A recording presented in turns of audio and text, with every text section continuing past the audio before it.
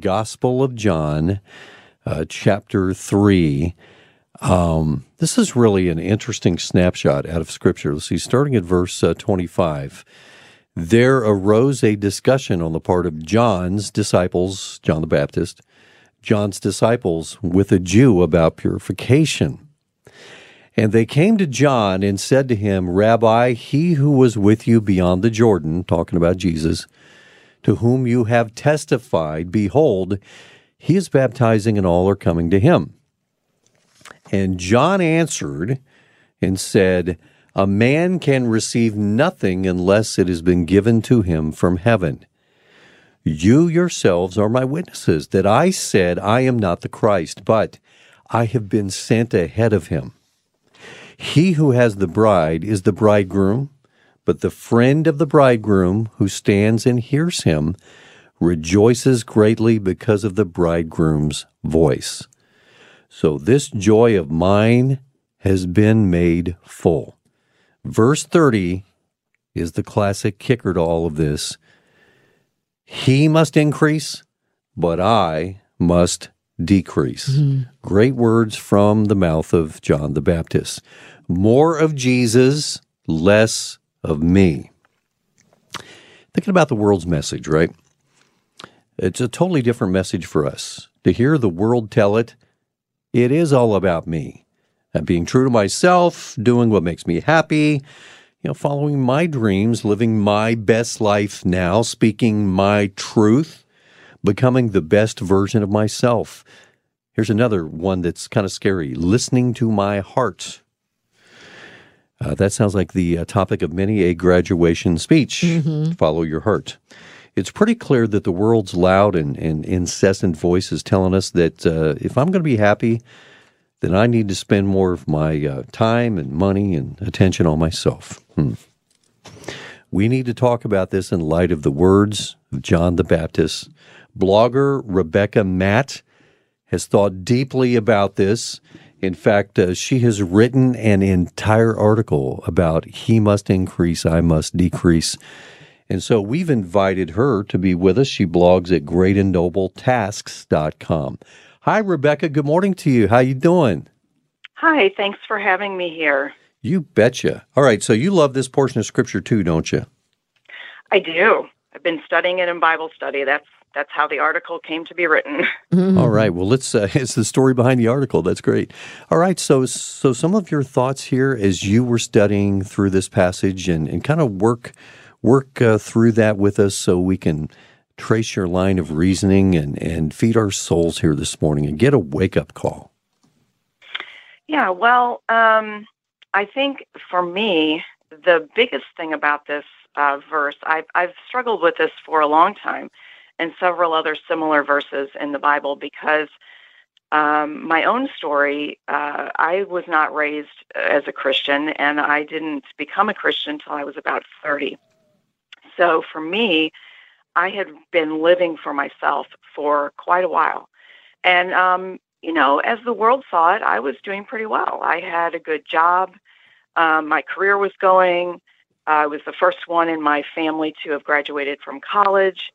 But under the surface, things were not as they seemed. I was not fulfilled in any really significant way. I was not happy. I was kind of making a mess out of my personal life, but I was doing all the things that I had been told by my culture, by my family, by my teachers to do, which was that whole list of things that you read, listening to my heart and being true to myself and following my dreams. But it just wasn't working out for me the way that I had kind of been promised that it would. So when I became a Christian, I started looking into this some more, and I began to realize that all throughout the Bible, which for the first time in my life I was reading, this was not at all what the Bible was saying. This was not the message of Scripture. And in every book I read, what I was really supposed to be focusing on were things like humility, which was a term I hadn't thought about very much, patience and long-suffering, things like sacrifice. And I saw these things in Scripture personified in Jesus. But I also just saw them throughout the whole thing, examples of humility and sacrifice versus examples of people doing what's right in their own eyes, and how that works out for them. Yes. It never works out well. And yet I had been doing what was right in my own eyes my whole life. And, I'd been told this is the way to have a good life. And this is what we do. We're looking out for number one, which is ourselves. But of course, that's not true. So for me, that is something that I have really been looking at a lot. And things like, what does it mean to lay down your life for your friends? We're supposed to do that. That's what love means. What on earth does that mean for me here in the 21st century? So there's just been a lot of things about this that have caused me to think, how can I live this out in my daily life? Which is where the article came from. Yeah. See, this is great. And I believe we get these challenges. God is so good. He doesn't give us too much at one time.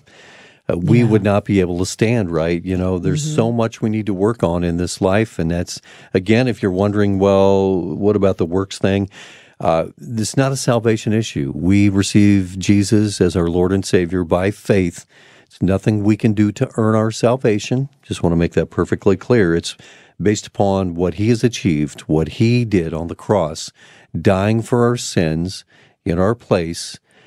He who knew no sin became sin for us. All of the wrath due us poured upon Him.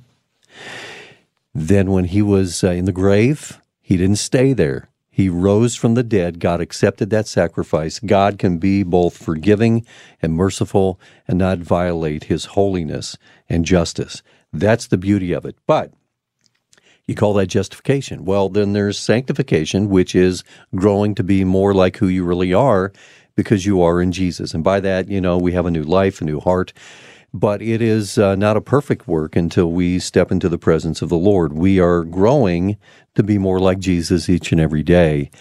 And that is a struggle. It's one step forward some days and two steps back. We have God's grace.